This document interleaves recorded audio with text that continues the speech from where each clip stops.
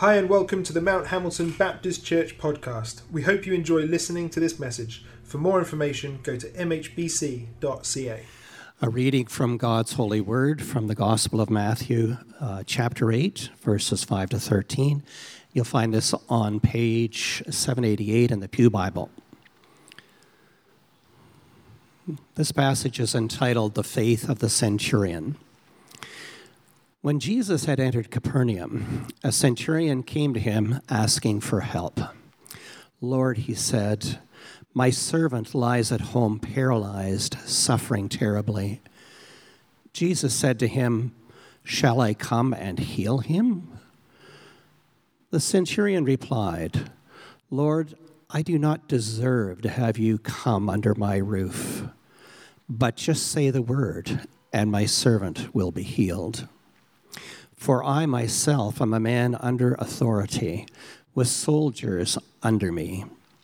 I tell this one, 'Go,' and he goes, and that one, 'Come,' and he comes. I say to my servant, 'Do this,' and he does it." When Jesus heard this, he was amazed and said to those following him, "Truly, I tell you, I have not found anyone in Israel with such great faith. I say to you that many will come from the east and the west and will take their places at the feast with Abraham, Isaac, and Jacob in the kingdom of heaven.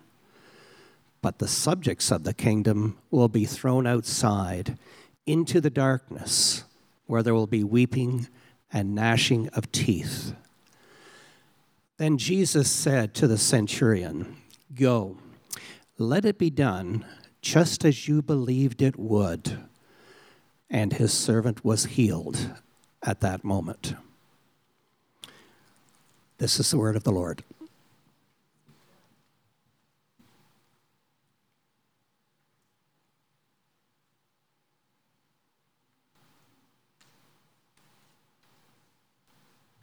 Well, thanks, Wayne.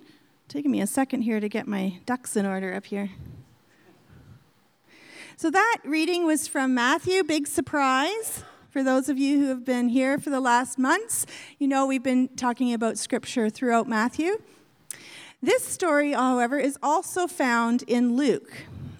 And if you would like to look that up at some point to read it and see what Luke has to say about this story, it's in chapter 7, verses 1 to 10.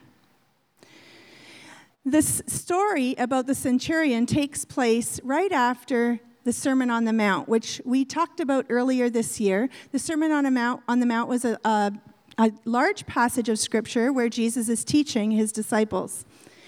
Now he is coming back into the city of Capernaum, which is his home city, and he's continuing to show his authority in light of his teachings. First, he deals with a leper, healing a leper, which shows authority over physical condition. Jesus is always reaching to the marginalized.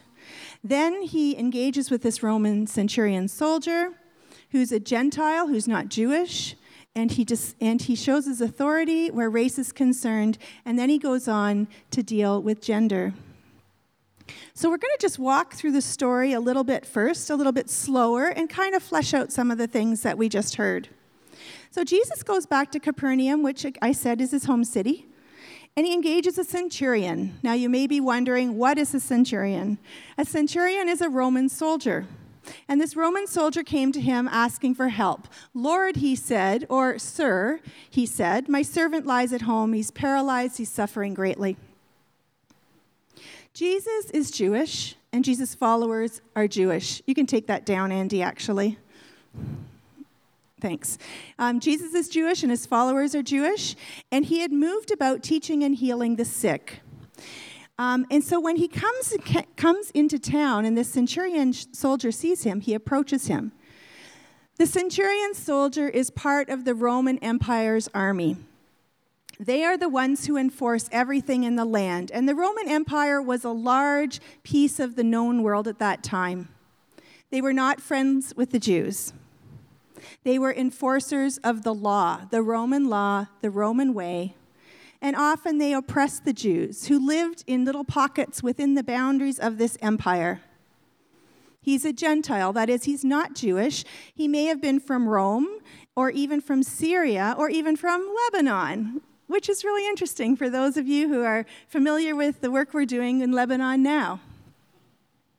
It was very odd that this powerful man would approach a Jewish teacher. And it was also very odd that he would be caring about his servant. In the Roman culture, a servant really didn't have any value. They weren't considered important, and if they were suffering, it was to no matter to their master. When they were sick, there's writing that show it was recommended that they just set them aside and get someone new. But this Roman centurion was different. He was compassionate, he was kind, and perhaps Jesus was moved by that. So Jesus said to him, "Shall I come and heal him?" The centurion replied, "Lord, I do not deserve to have you come under my roof, but just say the word, and my servant will be healed." Lord, I do not deserve.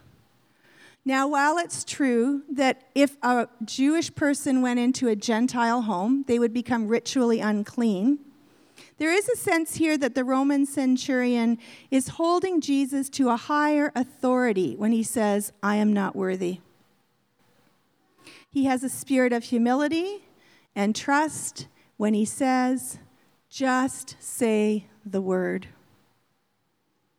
And he goes on to talk about how he is a man under authority with soldiers under him, how he says to go and they go, and he says to his servants, "Do this," and they do this. He gets authority, and he tells Jesus he gets authority.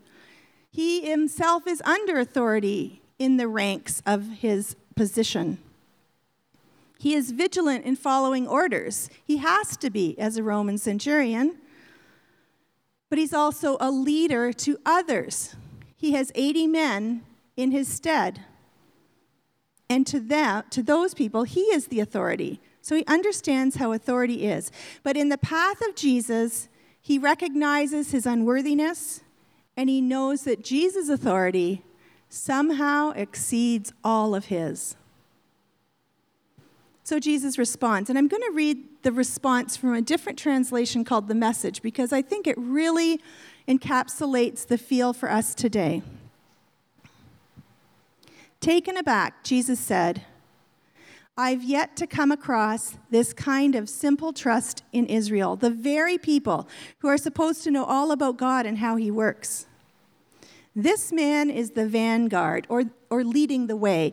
This man is the vanguard of many outsiders who will soon be coming from all directions, streaming in from the east, pouring in from the west, sitting down at God's kingdom banquet alongside Abraham, Isaac, and Jacob. Then those who grew up in the faith but had no faith will find themselves out in the cold, outsiders to grace, and wondering what happened."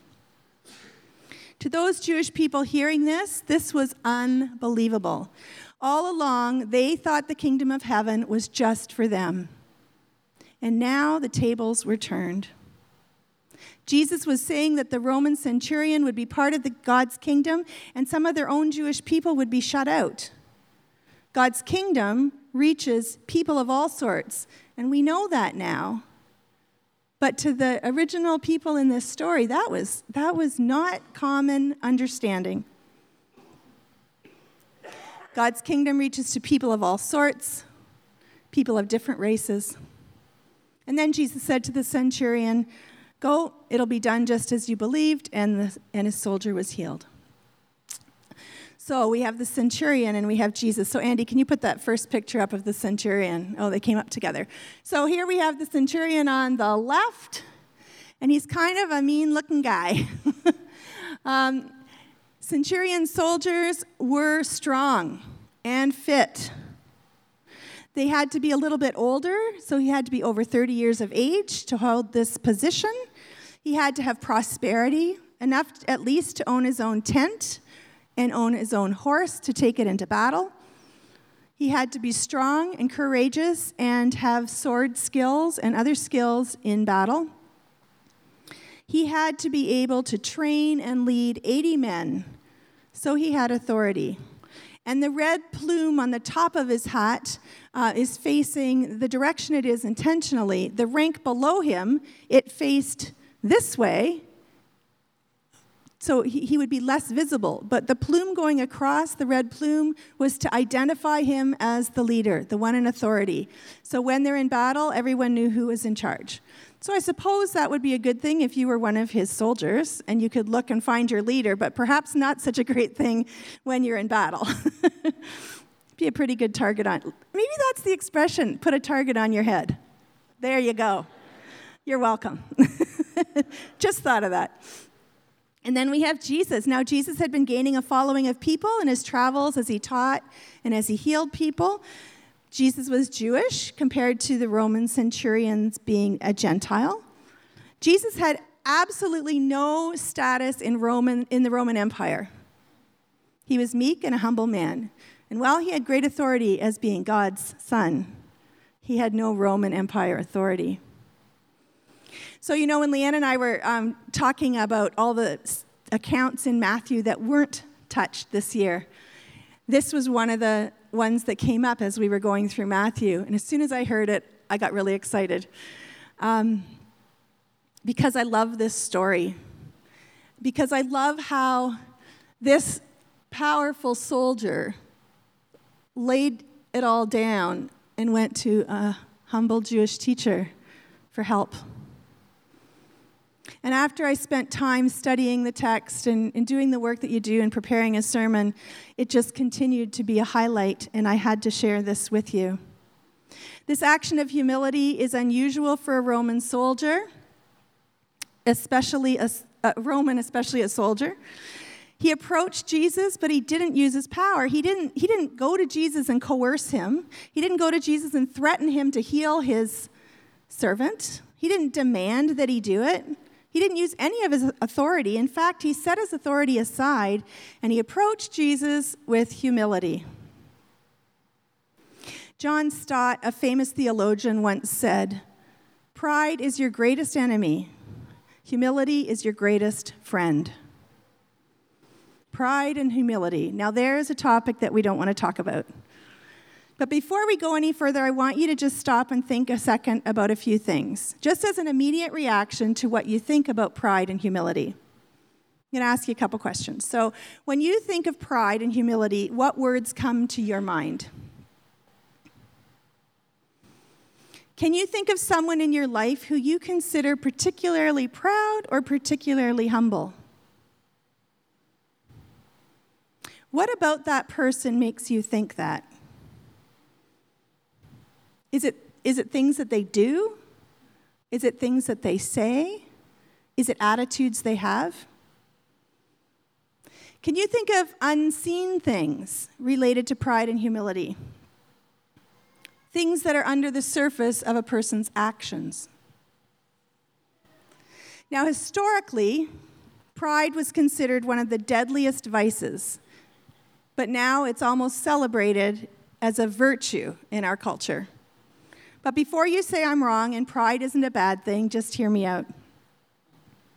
If God has given you gifts and God has given you abilities, be grateful. You can still be proud of getting a good mark on an exam.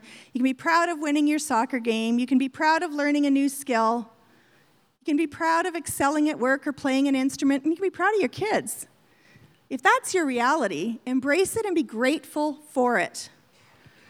Unfortunately, pride has a dark side. Pride can easily go off the rails. It can take one of those good things I just listed and twist it and influence it and change how we see ourselves, how we interact with others, and how we relate to God. The scariest part is we rarely can see pride in ourselves. It lurks below the surface, and unless we pay attention, we will miss it. Perhaps we have physical strength or emotional stability, and maybe we think more highly of ourselves than others because of that and don't even realize it. We may unknowingly use any power or authority or privilege we have to take advantage of someone else, maybe at work or at home or on the street or with your friends, and maybe it's very subtle. Or maybe it isn't something you do, but it's an attitude you carry about people who are different than you. Perhaps we think we are self-sustaining, that we really don't need God in our lives because we have it all together. And we certainly don't need other people. We certainly don't need other people's help. We're just fine. Thank you very much. Maybe we went to a wedding one time, and you were seated at the back of the room, and you knew that you belonged way closer to the front. Or you were at a business event, and you were being introduced as the speaker, and the person who introduced you failed to mention so many of your accomplishments that you wanted people to know about. We may desire our status to be acknowledged because down deep, we want others to know how good we really are. When we win or are exceptional at something, it's true, we succeeded. But what happens inside of us? Do we become puffed up? Do we want to be with others of our caliber? Do we look down our nose at those who can't or don't measure up? Our culture says, have it all, please yourself. Authors write, be capable, believe in yourself. Speakers speak, be self-reliant, fulfill yourself. Pride says, be superior, think more of yourself. And Jesus says, be wise, humble yourself. Humility doesn't mean weakness. Humility doesn't mean mediocrity. As Jesus followers, humility is a posture that we take. It's more like an attitude that we have. It's a heart position, and that heart position influences our thinking, our loving, our behaving. It influences so much. Growing in humility doesn't come quickly, and it is a bit painful, but we know if Jesus teaches it, it is a better way. So how do you even define humility? The dictionary says it's a modest opinion of one's own importance or rank or status, etc. Holding a posture that you're not more important or less important than you really are, that you don't have more value or less value than anybody else. Humility is a key characteristic in the Christian faith, and it's found in Scripture in different ways. We find it in many, many accounts of stories of people in the Bible, and we also find it in flat-out teachings on humility. Of course, the greatest example of humility in the whole Bible is Jesus himself. Jesus existed for all time and then took on human flesh, came to this world as a vulnerable baby, walked and lived in our broken human world. He was a servant to humans and then humbled himself even to death on a cross. Humbled himself to die, to take on the sin of the world. He taught us and showed us what humility looks like. He showed us what being a servant to others looks like. And just as he was exalted for his humility and his death by being raised again and ascending, those who are humble will also be exalted in the end. Now, if you're not convinced about this posture of humility, you may be surprised that, as I was surprised, to know that non-church research studies in social sciences are approving Jesus' teachings. I thought that was pretty cool. While the Bible may not be embraced by everyone, the Jesus way of humility is being recognized in our culture. And I love to see this happen. They're doing research, social sciences are doing research, and it's showing that when it's understood well, humility is a valuable trait and is linked with better performance in school, in work, and in leadership. The research is showing that humble people are aware of their limitations, and they are not just self-focused, but they're other-focused too. It says they'd avoid deception, they have better relationships, they're forgiving and grateful, cooperative and generous with time and money. And I didn't make up any of those words. It was actually all in this Psychology Today article. It was totally legit. Turns out the Jesus way is a better way, and it's proving itself wherever it goes. Now, as I was preparing for this sermon, I discovered that it was hard to kind of pin down what humility is. Like, what is humility? It's easy to define humility in what we see people doing or we think a humble act is, but humility itself, I find, is a little bit hard to put your finger on. So how do we even begin to look at our own lives in light of this important teaching? When Jesus called men and women to be humble, to humble themselves, the Greek word was tapeinos. And it was a word that conveyed the idea of having a right view of ourselves. Having a right view of ourselves. That's a right view of ourselves in relation to who we are, in relation to God in this world. A right view of how we should engage with others. And a right view of who we are, like just as ourselves. First, having a right view of ourselves includes considering who we are in light of our place in the world and with God. We are God's creation, but we live in a broken world and we're human. We're actually pretty weak and we're pretty dependent. We have bodies that fail. We have limited intelligence and limited abilities. We're prone to sin and error. We will die, and we will face God's judgment. We may think much of ourselves, but we are not gods. We are vulnerable humans living in a beautiful yet broken world. But we are also God's children. We were created with amazing bodies. We are endlessly loved by our Creator. We are forgiven and we are redeemed by our gracious Father, by His grace. And in our weakness, His love is always there and He carries us. And any gifts we have, any resources we have, all these things that we consider are ours are really gifts from God.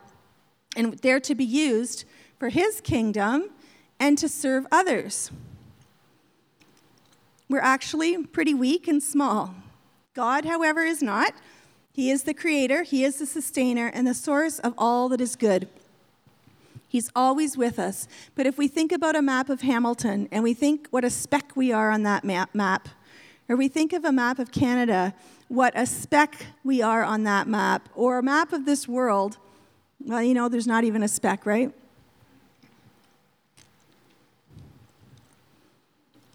So anything good that we have, we just have to be grateful to God. Second, having a right view of ourselves includes knowing how we are to rightly see others. And so we're going to join together and read this scripture from Philippians 2. Please join me. Don't do anything for selfish purposes, but with humility, think of others as better than yourselves. Instead of each person watching out for their own good, watch out for what is better for others. Having a right view of ourselves places us as thinking of others better than ourselves. That is, stepping out of the way and watching out for others, taking a back seat. This is a posture of our heart that is lived out in action. Third, having a right view of ourselves includes knowing who we really are, not thinking too much or too little of ourselves. Let's read Romans. For by the grace given me, I say to everyone,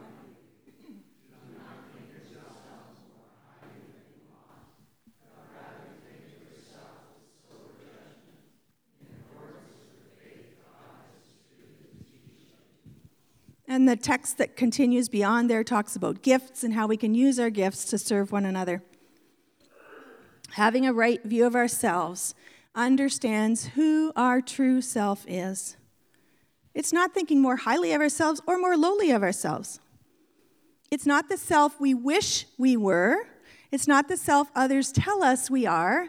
It's not the self we pretend to be. It's just really, honestly, ourselves as God's created children living in a glorious and messy world with others. Many of Jesus' teachings actually require that we embrace these three things.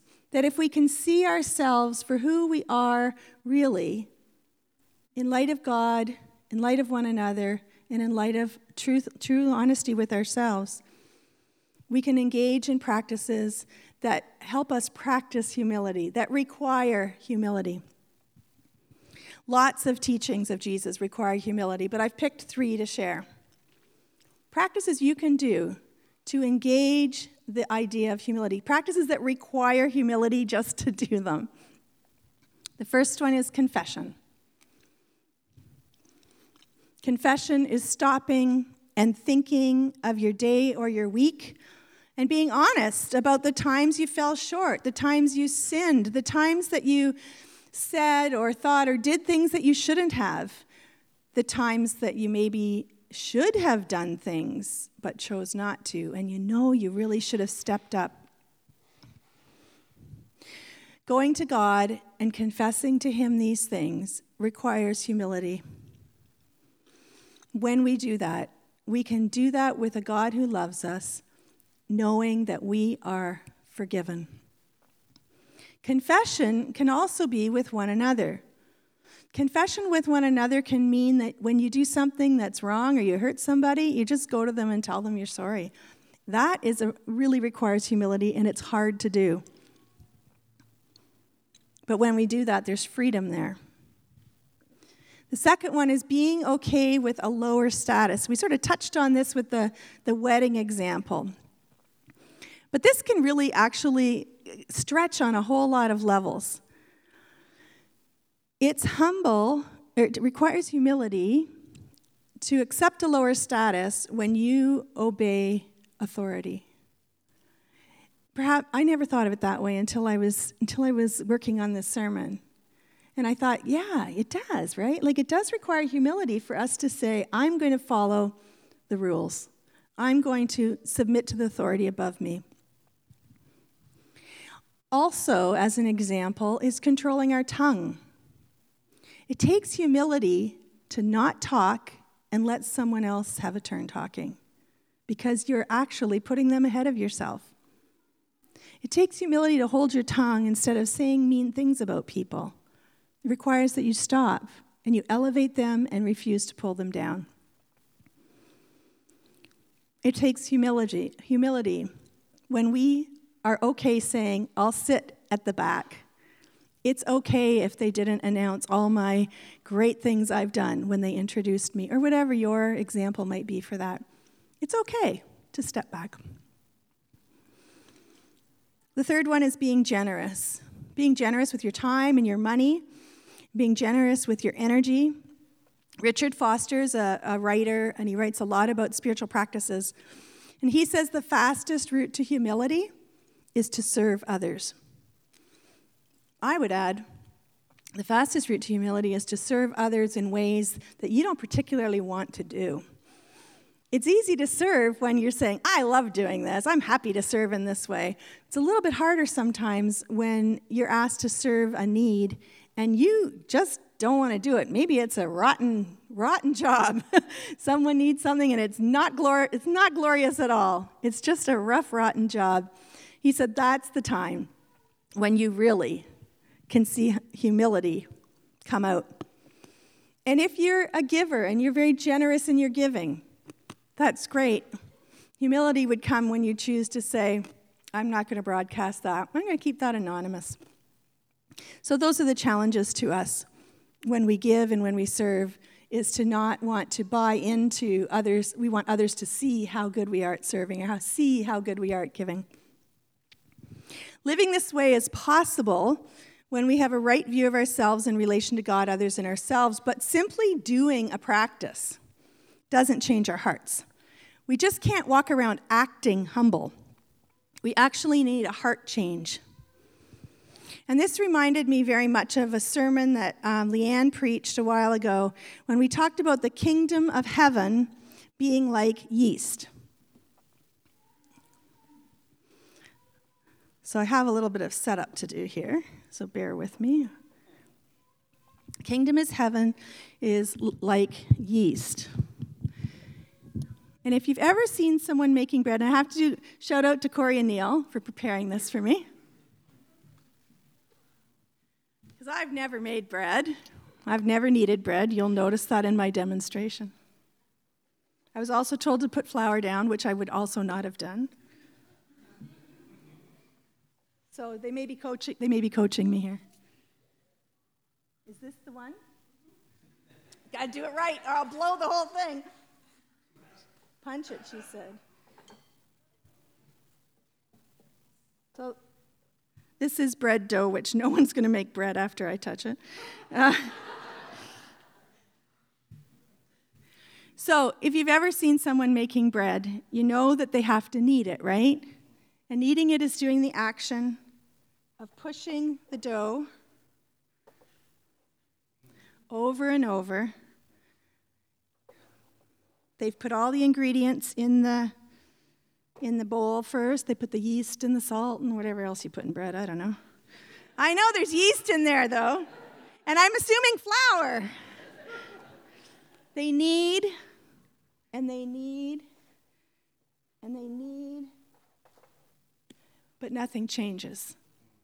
You don't see any difference. It looks exactly the same. Even after they've done all the work, it looks the same. But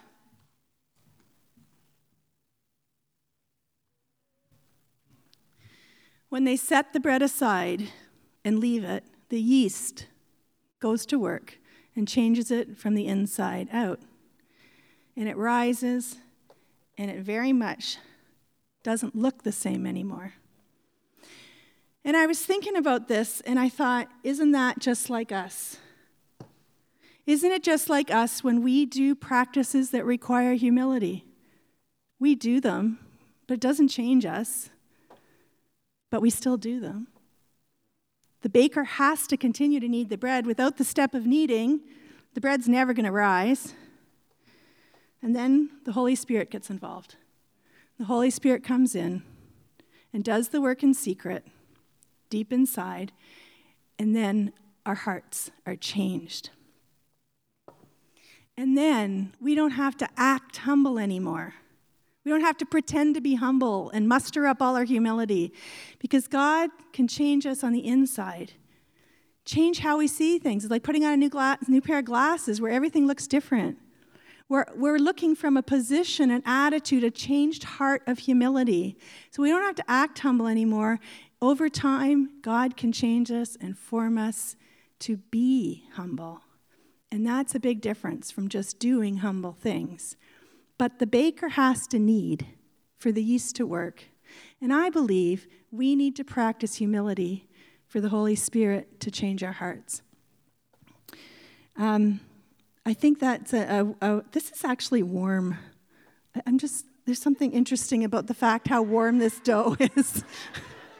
I know it sort of broke my train of thought, but there must be, I'm sure someone can find a reason why that matters. But I think it's true, right? We do the kneading. We practice acts that require humility, and the Holy Spirit is the yeast that changes our hearts. And that's really what we want, right? The good news is that despite where we are in our journey, God loves us right where we are. God will transform us as we seek to follow Jesus' teaching every day.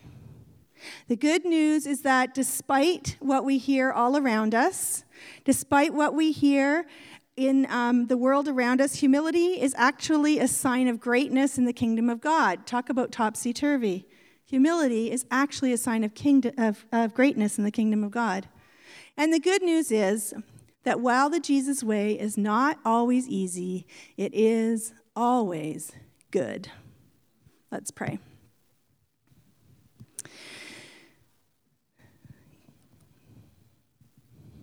God, humility and pride is hard. It's hard to see pride in ourselves.